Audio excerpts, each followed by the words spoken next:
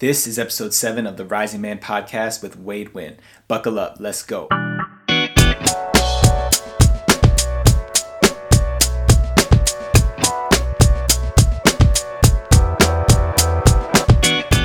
Welcome back, everybody, to another episode of the Rising Man podcast. I am your host and the creator of this show, Jetty Azuma, and I've got an incredible guest to bring to you guys today. Before I get there, I want to just thank everybody who's been tuning in up to this point.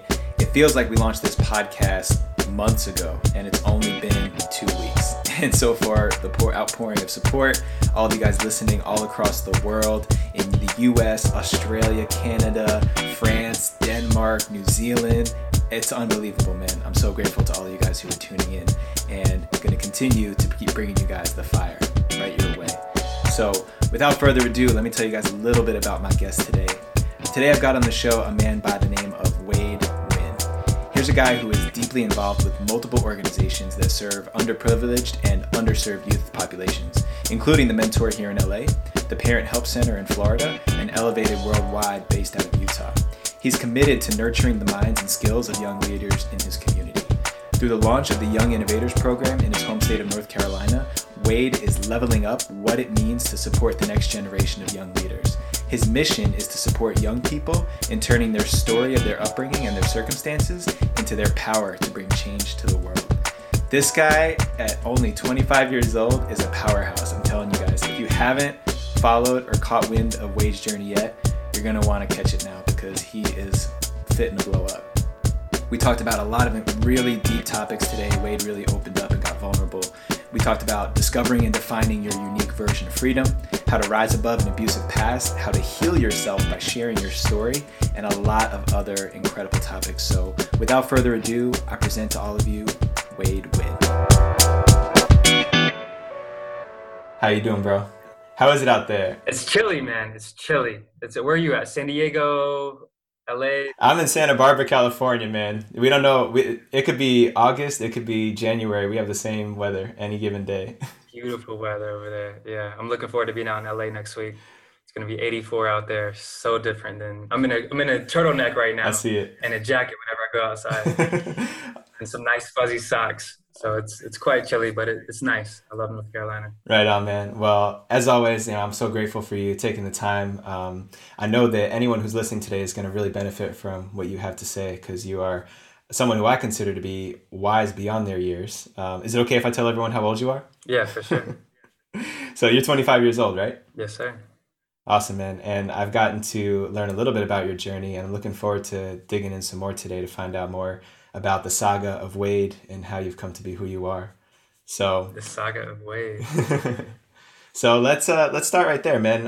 One question I like to start off with everyone that I interview is, what is one unique experience, challenge, or triumph that you've had on your journey from a boy to becoming a man that has defined you, that really stands out in your process? There's so many to talk about, but if I had to talk about the most defining moment in my life, it would have to be at 17 years old. And it was a point in my life where I think a consistent theme in my life has been the search for freedom. You know, maybe with all guys, we just want to be ourselves, and regardless of rules, regardless of regulations, regardless of whatever it is that we're being told, we want to just kind of rebel and find our own way. And that's the journey that I was on as a teenager as well. And so I'm 17 years old. I'm going week to week to my mother's and my father's house. They were never married. So always back and forth between both houses. And they had different rules and regulations and ideals for what they wanted me to be. And 17, that year before 18, that year before I'm supposed to be an adult and like go and make my life and figure out who I am, I had this, not a midlife crisis, but like an early life crisis, whatever you want to call it. And at 17, I was so tired of being told what to do, so tired of being directed or molded or shaped or whatever I felt like I was going through at that time, that I completely cut off from everything. So I moved out of my dad's house, started smoking marijuana every single day, like did drugs every single day, quit the baseball team. I was known all around the county, all around the state for baseball. Left that, broke up with my girlfriend, started failing calculus. I was really good at school, National Honor Society. Like had so many awards at school for academics. Just like every part of my life that was going well for me, I completely removed myself from. And I think it was mostly unconscious, but at the same time, it gave me space to figure out who I really was. Mm. Like at the bottom of all these accolades, at the bottom of my family name, at the bottom of what I was known for and who I was, it kind of left me bare to figure out who I am and who I want to be. And so at that same time, that at 17, it was very emotional and it was very traumatic for a lot of people in my family, even more than myself. It was also a very defining moment for me to kind of recalibrate and figure out who I am and how I want to live my life. So that was, yeah, definitely one of the biggest challenges that I've been through. And that's so fascinating, man. There's something that I don't know if everyone who's listening is familiar with called rites of passage. It's something that exists in a lot of cultures and traditions. It happens for both boys and girls as they're going from boyhood or girlhood, respectively, into manhood or womanhood. And it's usually marked by a pretty signature event or a ceremony or something that's done to mark the transition from boy to man, girl to woman. And do you feel like that might have been what you were onto at that point in your life? Sure. Sometimes I feel like I'm still 80, 90% boy, even at 25. Right. But it definitely was a turning point to figure out who I am and what I want my life to be like. And I think that is part of manhood, deciding and choosing Mm. who you want to be and how you want to show up. Is you're leaving the influences of your family, you're leaving the influences of what you grew up around and the environment that you grew up in, and starting to really think about what environment you want to create, what family you want to create, what life you want to create. And I think that is the journey from boy to man, from adolescent to adult, however you want to define that. That's beautiful, man. And that's also something that is usually tied to these rites of passage is finally taking ownership of your own life, of your own destiny, and making choices for yourself. Because for the first part of our lives, really the only part of our lives that we know up till that point is someone else making our decisions or influencing how our life unfolds. And so it's almost a necessary thing that must occur that I would also say a lot of people in our society don't get to experience. Either it's not acknowledged, the official transition from a dependent child into an independent adult, or it's not supported in So any way true. by marking it, or so that's, I know that's something we've spoken about and something we both hold dearly in our hearts. So true. And that I work with a lot of families and a lot of youth, a lot of adolescent boys to be specific. And I think you're so right with that. We don't acknowledge or don't support that rite of passage. And so often, and it's understandable, but so often our mothers and mostly our mothers feel that when they see us rebelling, they see us trying to just create something new, create something that's our own, to rebel against a system that we know at 16, 17 years old, we think it's bad. We think our child's acting up, our child has problems. What disorder are they having? Why are they acting out? What's going on?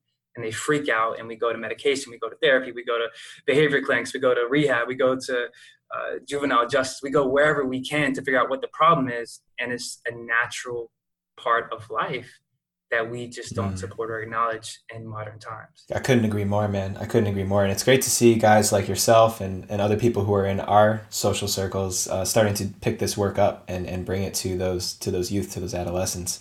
I think that I'm sure that there's going to be some young folks who are listening to this interview who it probably would be really helpful for you to go, if you can go back in time a little bit and just describe a little bit of what your mindset was like, what did the world look like, what were you thinking when you were going through that time? Because I know I had no idea what was going on in my life. I had no direction, no one really to look to. And what was that like for you? Yeah. So the defining theme for me at that point in my life was trust issues.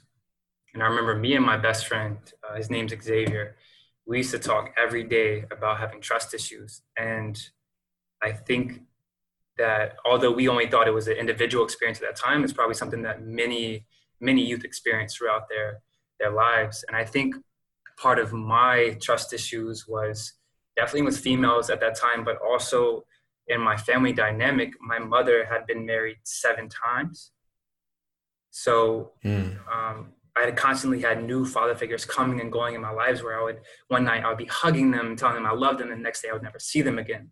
And so when you have people Mm. come in and come out of your life that are so intimate, that are so close to you, and then they leave and you never hear from them again, I think it develops this trust issue of, okay, are you going to be around? Are you who you say you are? Are you genuine? And all these questions come up. So I would say 17 was a product of just a history of trust issues and also being sick and tired of being influenced by the people around me. I remember I played this song on repeat. It was by Eminem, and I think it was Lil Wayne at the time. It's called Drop the World. And I remember I that would one. play it back to back. And I would just, my goal for 17 was to purge myself of every single emotional experience to make sure that nobody else could ever make me feel any type of way in my entire life. And I let go of all the emotions to the point that I just had a still face for 2, 3 years. And Wow. my journey lately, my journey the last 2 years has, I've had to learn how to get excited again. I've had to learn how to feel emotion again. I've had to learn how to get sad again because I was so good at purging myself from letting anybody in or anybody influence me based on the trust issues that I had at 17 years old. Um, so I think that was my experience of who is real, who is not, who is loyal, who is not, who is genuine, who is not. And I reacted to it in the best way that I knew how at that time. It's not the way I would react to it now, but I didn't have the tools, the techniques, or the understanding or the wisdom that I do now based on my experience. And cutting myself off from the world seemed to be the most beneficial way of making that happen. Oh man, and we both work with teenage and adolescent males, and we see this over and over and over again. Is those are some of the most guarded people in the world? Are those young boys? They're trying to figure out what it means to be a man in the world, and they're taught, and it's modeled for them that it's not safe to show your emotions. And if you do share your emotions with an older person, in many cases an older male, you can't trust that the love is going to be returned or that one day it won't be taken away from you. So how did you find your way out of that emotional numbness? I think it was a gradual process. Like I said, just 2 to 3 years ago, I've been working towards trying to be emotional again. I've been working to trying to be able to express and feel and share in that emotional experience. So many times I've noticed that somebody would come up to me super excited, and I would respond like, "Oh yeah, cool." So that's awesome, man. So Wow. there was no real specific or defining point that I can think of that helped me through that process, but it was the fact of uh, moving from my hometown, Lexington, North Carolina.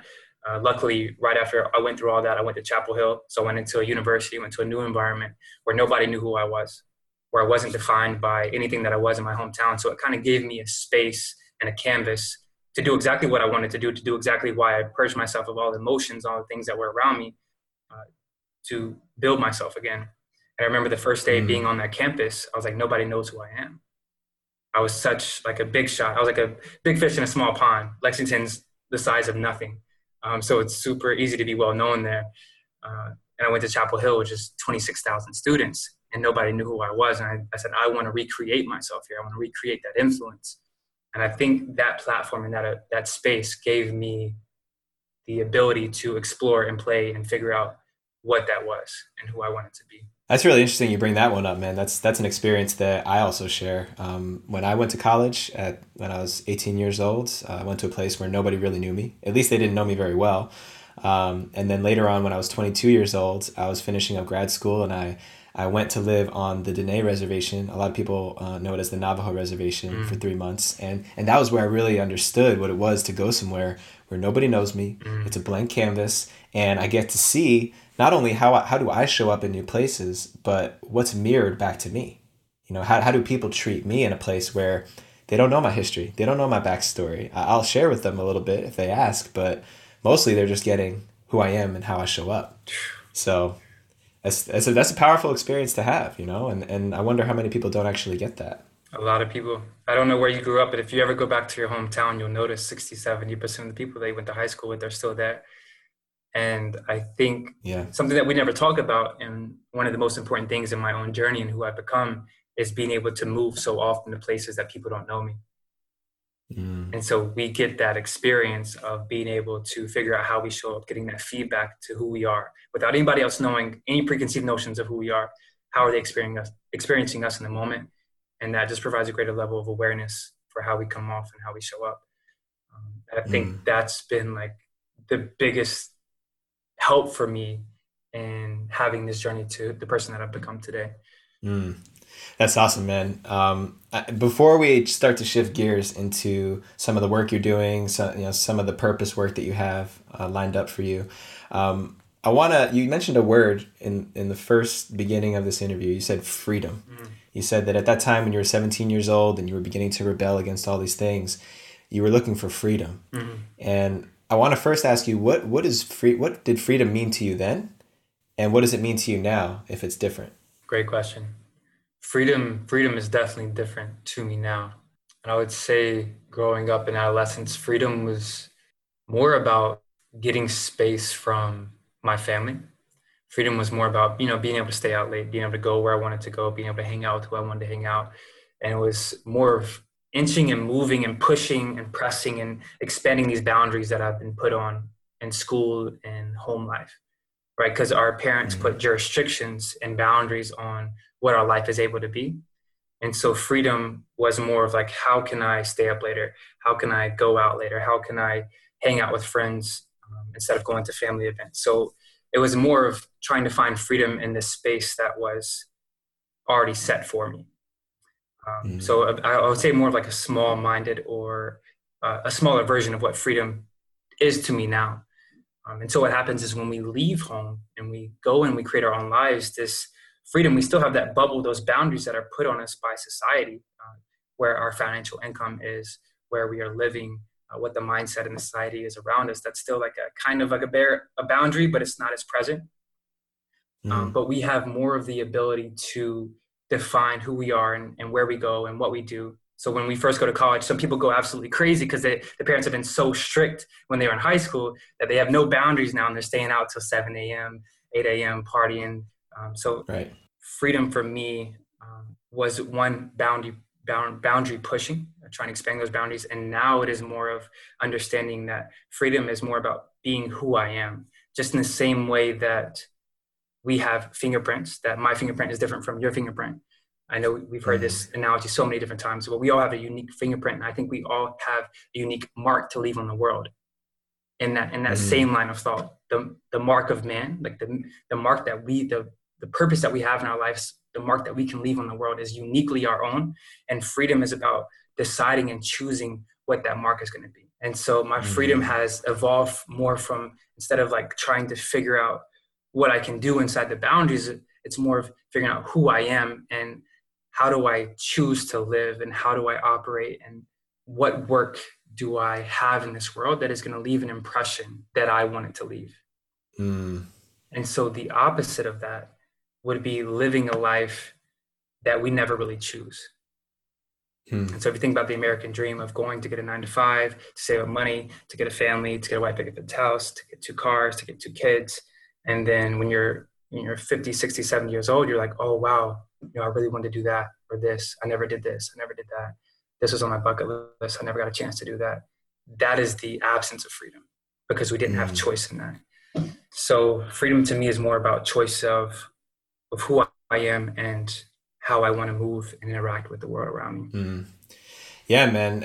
I'm glad that you brought that up because I think that that's where so many guys in their, I would say 20s to 30s, that 20 to 30 decade that we live in, this is exactly the challenge. Like at the root of all the vices, at the root of all the substance abuse, the suicides, the depression, the violence, the aggression, any kind of behavior that doesn't fit in with, an elevated man, right? A conscious man. I think it's all connected to how close is someone connected to a sense of freedom. Or another word that I like to use is a sense of purpose, like actually creating something in the world that serves. You know what I mean? So I think that, and I know in the work that we do, we talk about this a lot. So I feel like that's a natural transition into this conversation of purpose. And maybe you can reflect a little bit on your story, catch us up now. So you went to college and that's where you started to begin defining yourself a little bit more after you'd stripped some things away. You were on this 2 or 3 year journey of rediscovering your emotions and yourself and your identity. So where did purpose start to emerge for you and how did that happen? Yeah, purpose is also an evolving concept and it's something that I've always been on the search for. So I was that kid at 11, 12 years old that I would cry myself to sleep in my bed thinking about what is death? What does it feel like? What is the experience? And I just imagine it being blank dark for 6 million years, like never coming back ever. And I couldn't understand that concept. So 16, 17, I'm like, okay, why are humans here? Why are we here? What is our purpose? And I would go out to Grimes Park, a few steps down the street from the house that I grew up in, look up at the stars. I'm like, we're so small. Why do we think we're so big? Why do we think we're so significant?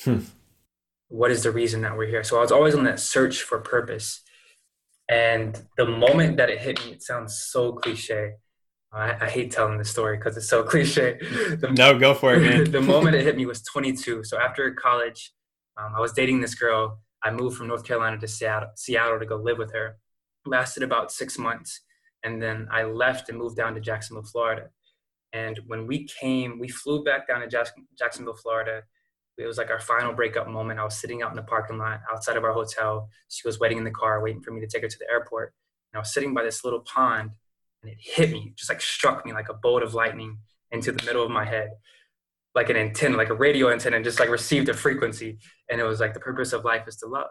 And it sounds so cliche. Yeah, it's like, okay, yeah, the purpose of life is to love, be a good person, yada, yada, yada.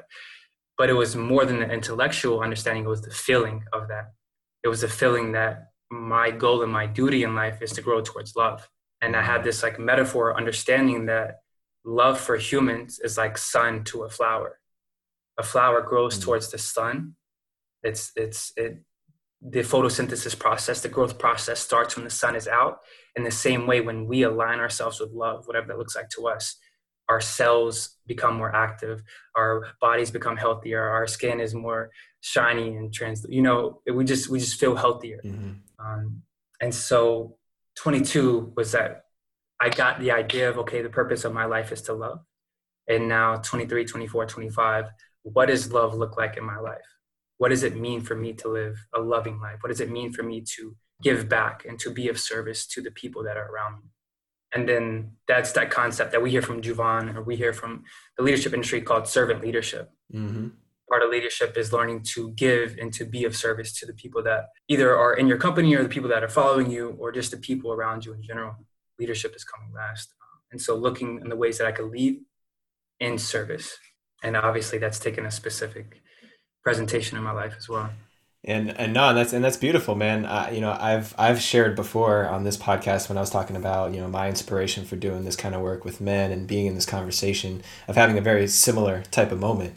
And other men that I've talked to who have a degree of clarity around this idea of servant leadership have some story connected to that clouds parting, sun being shining right on your face moment, that moment of clarity. And I don't know exactly if everyone experiences it that way. I'm sure it's different in every unique scenario, but I also think that a lot of people miss it. I think that a lot of people in this time, that sign comes in, and either they don't allow themselves to have it, they don't give themselves permission to have a life that's maybe entirely different than they would have imagined because of what their parents are telling them they should do, what society's telling them they should do. Because a lot of times I hear that purpose it's unconventional. It's usually something that nobody's done before. And I wonder, do you see some of the same thing with people that you talk with and work with? All the time. And there's this, it's like once you've talked to enough people and once you've seen it from enough people, you probably have the same experience. You can start to see and feel, and just when you notice people, you notice if they have it or not, whatever that it factor is. Right. And typically it's either that experience or this feeling inside themselves that they want to be more, that they know that they're meant to do something great in this life. And I found in my life that those people are people that have started to create space for this experience and this understanding of what is my purpose? Why am I here? And just a more consistent way of, I want to be the best person I can be every single day. It takes that dedication, and the clarity comes to experience. And just creating space, you're right, from what we're meant to be, the path that we're meant to take, and just reflecting on what is my life. In the same sense that I was outside the hotel, sitting on the rock by that pond, I was thinking, what's next? And that's what came through. So it's making time for that. Making space for that sense of clarity. Yeah, man.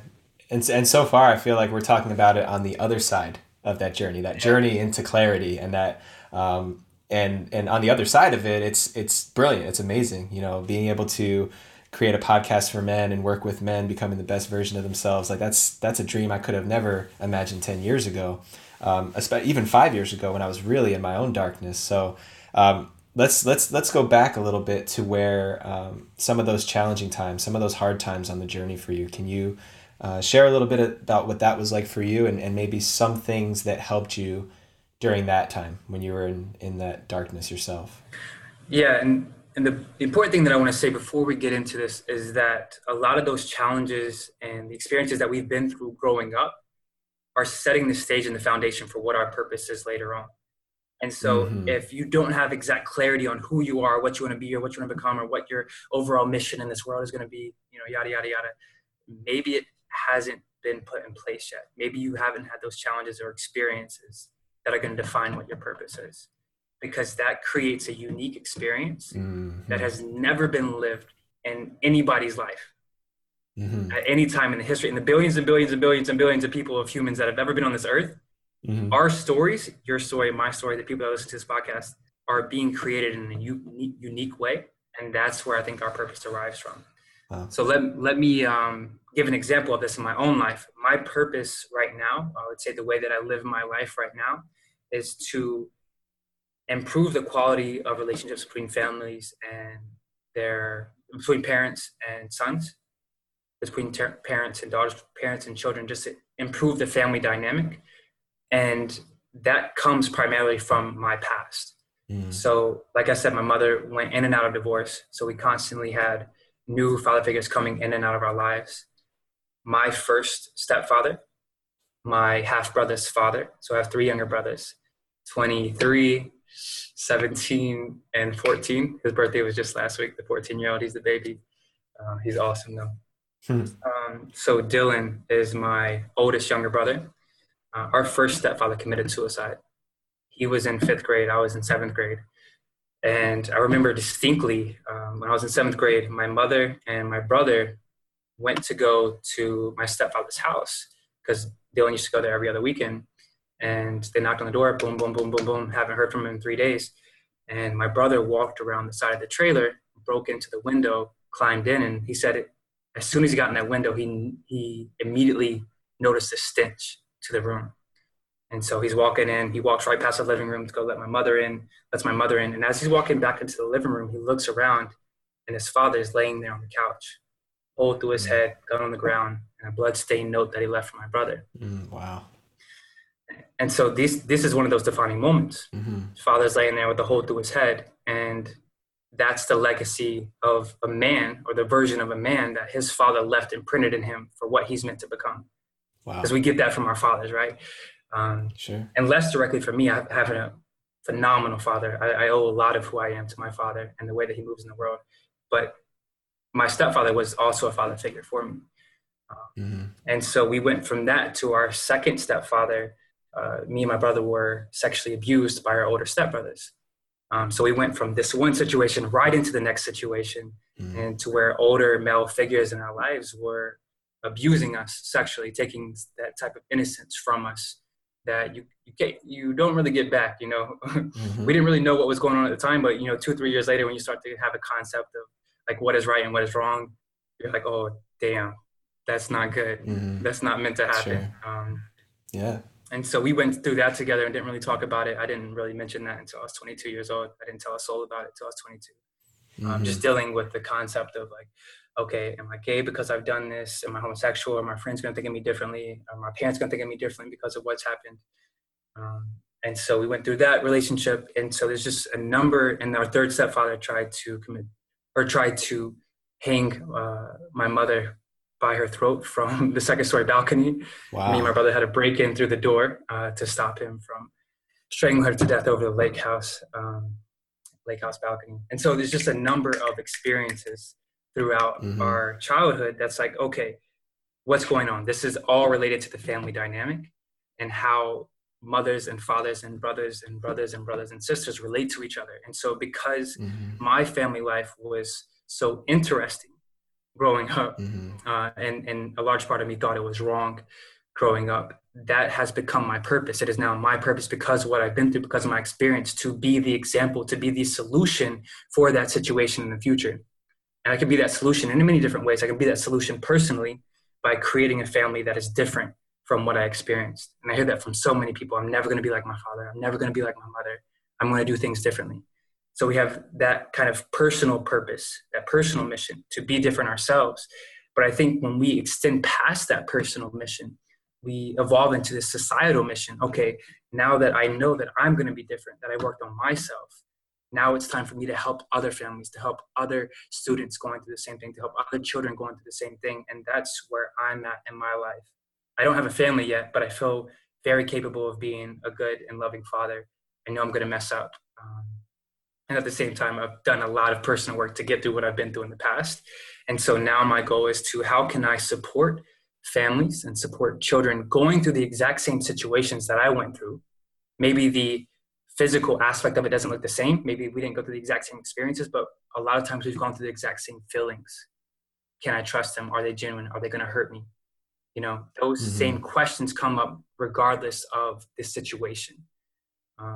And it can look like many different things in people's lives, whether it's abuse, whether it's a parent being a foster child, whether it's somebody just, you know, leaving for a week or divorcing. You know, people go through the same feelings, although the physical differences are not the same. So my purpose right now has become to support those families and support those children in the best way that I can. I don't have all the answers. I'm still figuring it out, just in the same way that we are. But by doing that work, by holding these families accountable, by asking them questions, by sharing my personal experience, I'm able to help them normalize the situation, first of all, and also ask the question, how do we get better? How do we improve this? Where do we go from here? Wow, man.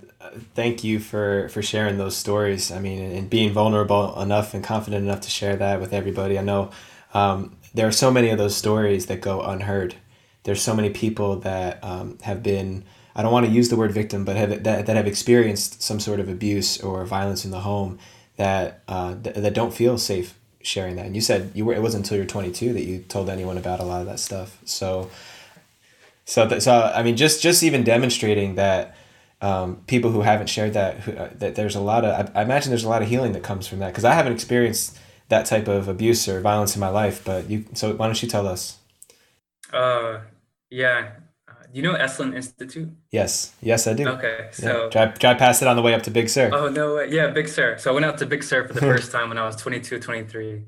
This is when I'm in Florida after I moved back from Seattle. And I was really into this concept of human potential. Yes. And Esalen Institute was founded by the founders of the human potential movement, Michael Murphy and Dick Price, I think was his name. Uh-huh. So immediately, okay, I'm coming out there. I bought a ticket, applied for it, got in, and went out. And I had one of the most transformational months of my life.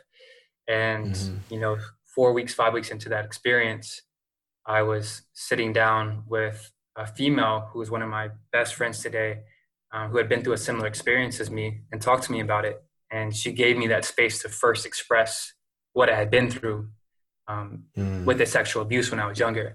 I've talked about a lot of other aspects of growing up, but I had never really spoke about that.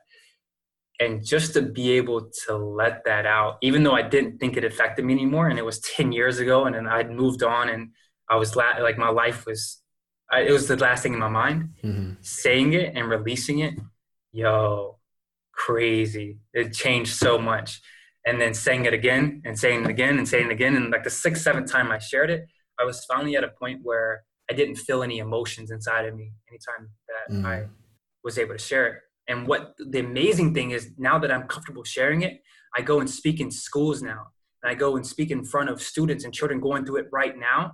And I'm able to share that experience. And I always have at least one or two that come up to me after my speaking. And they say, hey, I just went through that a year ago. I just went through that 2 years ago. So for them to be able to express that and to share that so early on could save them those 10 years of uncertainty of like, what does this mean for me? What do I do? And the trauma and, all the stuff that it goes through. Wow. So that's how, man. And that's how it can become a gift. Like that's how what you've been through can become a blessing for the people around you. Absolutely, man. And that goes right to what you were saying about turning that, personal individual journey triumph into social service and then like serving your community, because I imagine those boys, girls, whoever it is that are coming up to you after you speak, you know, that's 10, like you said, that's a decade of weight, maybe even more. I mean, there's adults that are twice my age who I've heard in circles, you know, safe spaces, share their stories of abuse for the first time. And I imagine, you know, what is the impact on that person's life of carrying that around for years and years. And I know one of the big things that comes up around that is shame, especially for us men. You know, we carry a lot of shame and a lot of guilt around things like abuse. If someone expressed violence against us when we were kids, or, you know, and it doesn't have to be sexual abuse, even just verbal abuse, you know, we take that on. We feel like it's our fault. We feel responsible, and it affects us. It affects our development. And so that concept of shame, is that something that you had to navigate in your experience? Of course, because, you know, and I hear this all the time, especially when children go through divorce, or when they've experienced something in their lives, children always think it's their fault. 6, 7 years old, 8 years old, 12 years old, 14 years old. It doesn't matter the age. They always think it's their fault. And so there's some type of shame that goes along with that thought of like, I caused this. This is my fault. I'm not good enough. I created this. And wow. It's so obvious to us now that, you know, when you're 6 years old and your parents divorce, it's not because of you, but it's because they didn't know how to handle that relationship. They didn't know how to handle that responsibility of having a child. Right. And so that shame comes up in many different situations. And of course, that's something that I experienced as well. Even though I wasn't the initiator of that abuse, I still felt like it was my fault. I still felt like it was because of me that happened, that act defined some part of who I was. Yeah, man. And it's amazing. It amazes me all the time how hard kids are on themselves. Kids and young people who haven't come to terms and accepted and forgiven themselves for whatever experiences they had when they were younger. It amazes me just how much responsibility they take on for things that happened that, in retrospect, really they didn't have much control over. Yeah. You know, it wasn't really their choice. So yeah, that blows me away all the time. I think this is some unwritten law, though. I heard it put once that it goes suffering, learning, blessing. And so a lot of things that we experience in our lives, the first step is to suffer through it. The second step is to learn from it. Okay, what does this mean for me? How do I become different? How do I show up differently for people? And then the third is blessing. And I think that we can never really feel gratitude or blessed for those shameful experiences that we've been through until we learn to use it in a beneficial way for the people around you. So I'm grateful for my experience now when I was younger, because it allows me to relate and connect so deeply to people that feel like nobody else has gone through what they've gone through. Like, it's such a useful tool for me now in the work that I do because I've been through that experience. So it's a blessing that I went through, but I wasn't able to see that until I went through the 10 years of suffering. And so I'm still learning about it, but the 2 years of learning, and then now I'm finally able to have a platform where I can use it as a blessing, and I'm grateful. So it brings happiness in my life. That abuse brings happiness. Wow. Which is like how we never think of it that way, right? I know, man. I know. I can imagine that there's probably some people listening right now that are in that first stage of suffering, regardless of what it is, that are like, how the hell could this be a blessing? Right. How the hell, like, how could this possibly be a blessing? Like, hard to wrap your mind around. So I'm glad that you're sharing that on the other side of it. And I've made that mistake too, especially with females. Like, they're going through the worst part of their day. I'm like, oh yeah, that's really good that you're going through that. And they give that like, oh, I'm about to smack you.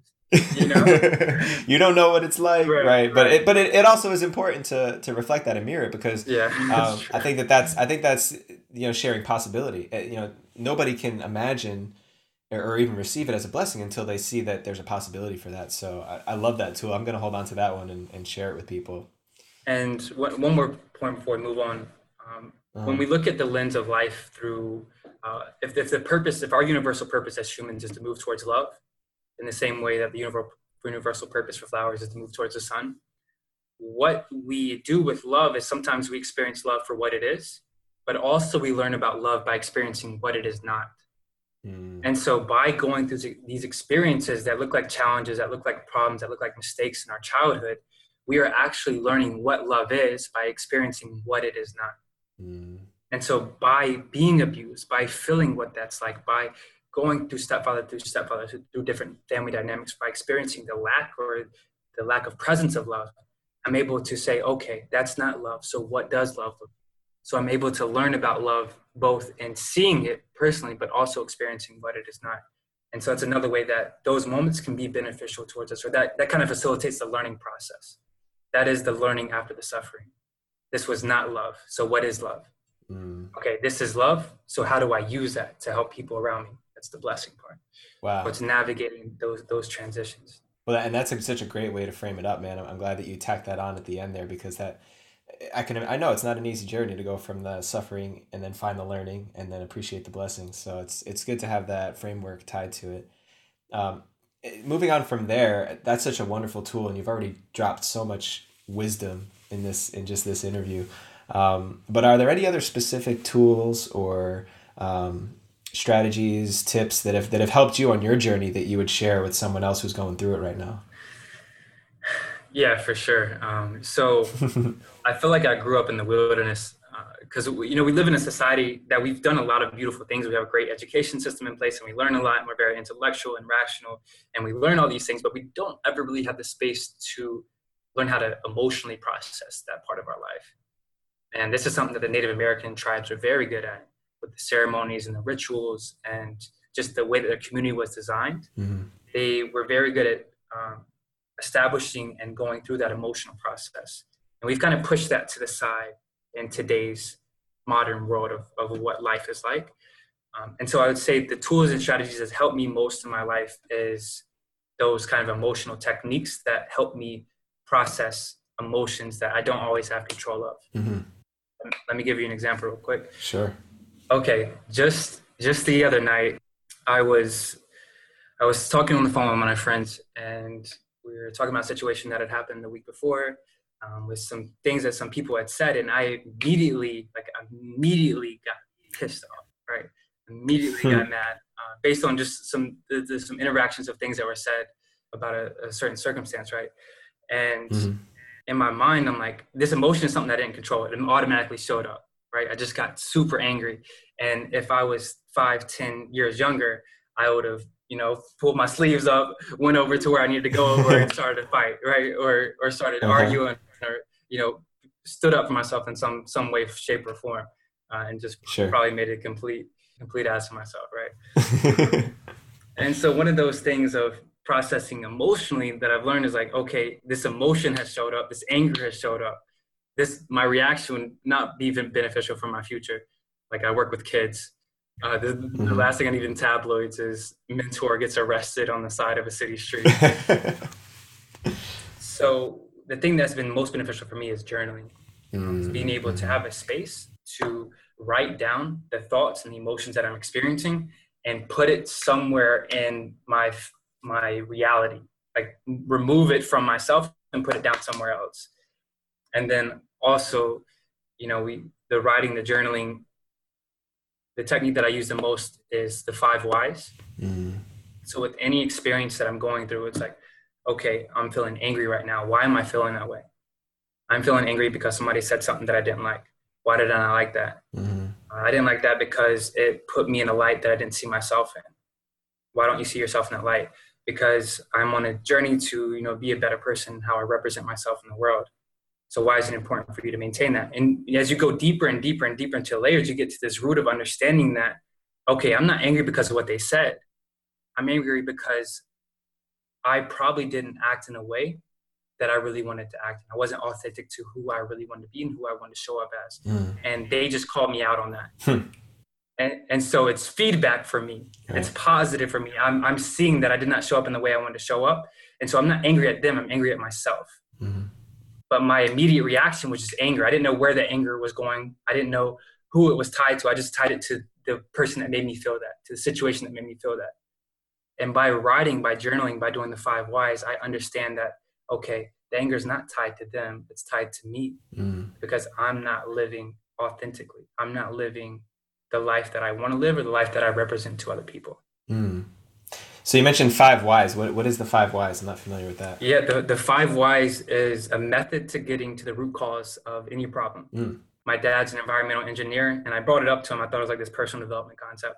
Brought it up to him. He's like, "Oh yeah, we use that in our engineering facility to figure out what the problem is with a machine." Oh, okay. I'm like, "Oh, yo, that's dope." Um, yeah. So the five whys, I gave an example of it earlier, but it's whatever the situation is, whatever the problem is, going five whys deep. Ah, okay. So we can go on the spot. We can go right now. Let's do a little bit of ad lib. Let's do it. Well, what is this podcast called? This is called the Rising Man Podcast. Okay, why did you call it the Rising Man Podcast? I called it the Rising Man Podcast because it captures the spirit of what I think all men are on a journey to do, to rise into their highest and greatest selves. And I wanted to provide a space for them to access that information.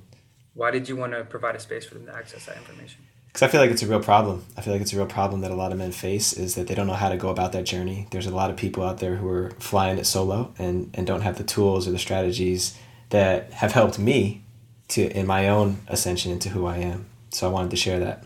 Why do you think men don't have the tools or the strategies?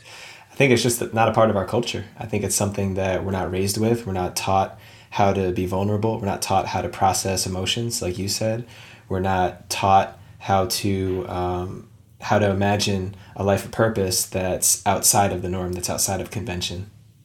Okay. And why do you think it's not a part of our society? Woo, that's a good one, man. I don't know. I don't know why it's not. It's got to be. Part of me imagines that there's some people who want it that way because it's easier to influence people who just operate and make decisions in their lives based on what they think they're supposed to do or what society tells them to do. I think it's easier to control and manipulate people from that space. I think at some point that was probably the driving force behind it, and I think we've also just forgotten. I think that our society, civilization probably was there a long time ago, and we've just lost our way a little bit. So we're trying to find it all over again. And we're only on the fourth why. You see how deep that got? Yeah, that was cool, man. That was some great stuff right there. And so what I want to connect with the fifth why is, I'm going to answer this one for you. Why is it important that you have the podcast now? And it's important for you to have the podcast because you are creating a space yourself, because you believe that there's not a space like that in society for people to learn the tools and techniques that they need to go on this journey of manhood. Because for some reason or another, without us having that emotional ability to control ourselves, have the tools and techniques to take that journey on our own, it's easy for us to be manipulated. If we don't know who we are, it's easier for people to tell us who we are, tell us what we need, tell us who we can be. Wow. And so it makes sense to me. I understand your purpose so much deeper because you told me the whys. You know, and I see why you created this, because you want to provide that solution. You want to provide that space. This is part of your social responsibilities. This is part of your servant leadership. Absolutely, man. That was such a cool exercise. I'm glad you put me on the spot like that. And I probably could have saved myself a lot of time when I was trying to figure out how to articulate this mission if I had just called you up. So five whys. Yeah. That's awesome, man. Thank you for sharing that. That's gold. You could use it for anything. Anything. It's crazy. Why do I like ice cream? That's brilliant, man. Thank you for sharing that. Awesome, man. Cool. So as we start to transition towards wrapping up this amazing conversation, I want to move towards, can you tell us a little bit about what you're creating in the world right now and how that's connected? You know, you've kind of walked us up to the present moment. And just because I know your story, I know that you're really in a big creation phase. So can you share a little bit about what that is you're creating, why you're creating it, and anything else you want to tell the people who are listening? Of course. The most exciting things that I'm creating, I'll talk about three of them right now in my life right now. Obviously, one of them is going out with the mentor in LA every month with you guys. And what I'm creating there is creating connections with some phenomenal people. Like we have such a good crew that comes out and shows up for those boys at Lennox Middle School. And I've found so much benefit meeting the people as much as I have to be able to go in and facilitate the discussions and the conversations and the curriculum with the hundreds and hundreds of middle school boys. So that's something that I'm super excited about that I'm creating right now. And just the ability to move from the East to the West and experience the different people and the different cultures. The second thing that I'm building and creating here in North Carolina is this youth leadership program called Young Innovators. And this has to directly do with my purpose. I'm creating a leadership program for juniors and seniors in the 3 school districts that I grew up in. So Lexington School District, Thomasville School District, and the Davidson County School District. There's 12 different high schools. And I went to one of those high schools, you know, middle school, high school. So I've been able to come back to my hometown after going all around the world, learning all this different stuff and be able to give these students a space to learn about leadership, to learn about their stories, to learn about purpose, to learn about emotional understanding, to learn about empathy. And that's something that we don't get in the small town of Davidson County. And so it's so cool and it feels so good to be in that space with those students and just to facilitate what I believe is part of my life and give that to the future leaders of our county and wherever they disperse out into the world. I can't even describe to you what that feeling is like. We just last January 29th, I think that was last week, we were in City Hall. The mayor came in, the superintendent, business leaders, community organizers, all came in to speak to the students. They were sitting at this boardroom, 20 seats deep, and just to see how much life they had and the questions that they had and the inspiration that they had to create a difference in the community. I wasn't there when I was in high school. So it's so neat to be able to provide a platform and a space for them to explore that.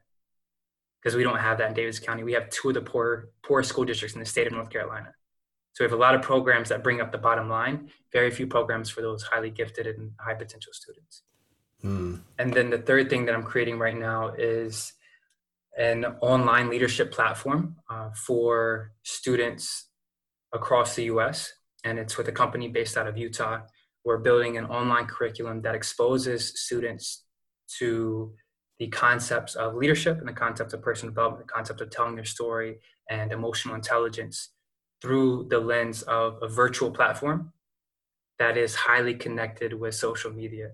So it's speaking in a language that they understand about concepts that are going to be important for them as they move on to college and as they move on to the workforce. Wow, man, that's powerful stuff that you're putting out there. And what I love about that is, especially the youth work, when you're working with people younger than ourselves or a generation behind us, it's something that we can help them reach just a little bit higher than we did. And if they learn to do the same thing, then true. It's like climbing a ladder, and we get to give them that last little boost to get up there, and then see what they do with their lives and their brilliant ideas and innovative strategies. So that's beautiful work you're doing, man. And I look forward to any ways that anyone who's listening right now could find out more information, support you. You want to put that out there right now? Find out more information and support me. Yeah. So if you guys want to connect with me, I would say the best. I'm kind of anti-social media right now, but you can catch me at good points when I re-download it on my phone. You catch me on Facebook at Wade Wynn, Instagram at C Wade Wynn, and my email cwadewynn@gmail.com. Feel free to hit me up through any of those platforms. Questions, I got answers for you. I got space for you. I got time to hop on a call. Whatever we need to do, happy to support whatever way that I can. Beautiful, man. And I'll make sure that information is in the show notes so people who want to follow you, catch your journey, when you pop up on the radar, that they can find you where you're at. Before we close up here, I got 2 closing questions I want to ask you, as lean and mean as you can make the response. So the first one is, what is the one thing that you wish you knew when you were 18 that you've learned now? That's a great question. Lean and mean, one thing that I wish I knew at 18 that I didn't know now, that I do know now, it'll all work out. It'll all work out. Yeah. So simple, man. Oh, so good. It'll all work out. No matter what situation, what circumstances, it always works out. So good, man. And then the last question is, what do you think it means to be a man in the modern world right now, or the time we're living in? Yeah, the trend that I'm seeing right now in the world is, it's not so much of what it means to be a man or what it means to be a woman, but we're starting to experience this integration of what it means to be human. And I think that's the question that we can ask ourselves collectively now is how do I show up as human? You see all the mixtures and the explorations of what gender is and what man and woman are. I think that it is just a product and a physical experience of us exploring what it is to be human and all of its aspects. So what would you say that is? What is it to be human? What is it to be human? To be able to learn our way through things, to be able to F up and know that on some way, shape, or form, it's going to be beneficial for our lives later on. And that it's not about getting it right, but it's about being with it and understanding it and figuring out how to use it to better your existence. I think what it is to be human is also what it is to be life. There is this inherent growth process in life. You can look at it in the trees and the animals and the birds and the bees. We're always evolving. Evolution is always happening. So what it means to be human is to evolve. The way that we evolve is we experience things, we learn from them, and we use them in a better way. Beautiful, man. Beautiful. Well, thank you for all the wisdom that you dropped on us today, man, for taking the time. Like I said earlier, at 25 years old, man, you're a special guy, and anyone who's listening to this should definitely keep track of your journey, because I know you're going to do some great things in this life, bro. Beautiful. Can I give one more shout out before we hop off? Yeah, man. Go for it. All right. Awesome. All right. One thing that I'm learning about my story is that when I first started to tell it, I was always like, okay, I've been through divorce. I've been through abuse. I've been through, drugs in the home and stuff like that. I was always learning how to tell the negative things. But what I want to say right now is that without my mother and father being who they were in my life, without my grandparents being who they were in my life, and the support and the constant love and dedication that they gave to me, I never would have been able to find my way out of those negative aspects of my life. So the same thing that we see those trends of, figuring out all the challenges that you've been through, I also want people to start to understand what opportunities have you been given? What blessings were you giving? What were those lights in the darkness that stood out to you in your childhood? And I think those two can be very defining moments. Awesome, okay, man. I'm good. Wise words to live by, I think. Well, thanks for... Gotta shout out mom and dad. Thanks for tagging that on at the end there, man. I really appreciate it. And we'll have to bring you back on the show a little bit later down the road and check in with you and see how things are going. For sure, man. Right on, Wade. Well, take care, bro. Thanks a lot. Awesome. Appreciate you for the space. Appreciate you for the mission. And over, Jetty. You got it. Wow, what an episode. I've listened to this episode a few times now, and I keep coming away with new nuggets that I hadn't heard every single time I listen to it. I was so struck by Wade's story and some of the things that happened to him and his stepbrothers when he was growing up. Just imagining what that could do to an individual, and how there are some boys, some young people in the world who are carrying around this trauma, this abuse, like a badge of shame. And I love how Wade has learned for himself how to turn that shame, how to turn that story into something positive, a blessing, as he said. And I hope that there are other men out there, other young men, young boys who are listening to this and recognizing that you have the power to do that as well. In fact, we all do. We all have the power to rise above our story, to rise above our circumstances, make the most out of it, and turn it into a blessing that we can share with others. So look forward to having Wade back on here in the future after he crushes it for another couple of years.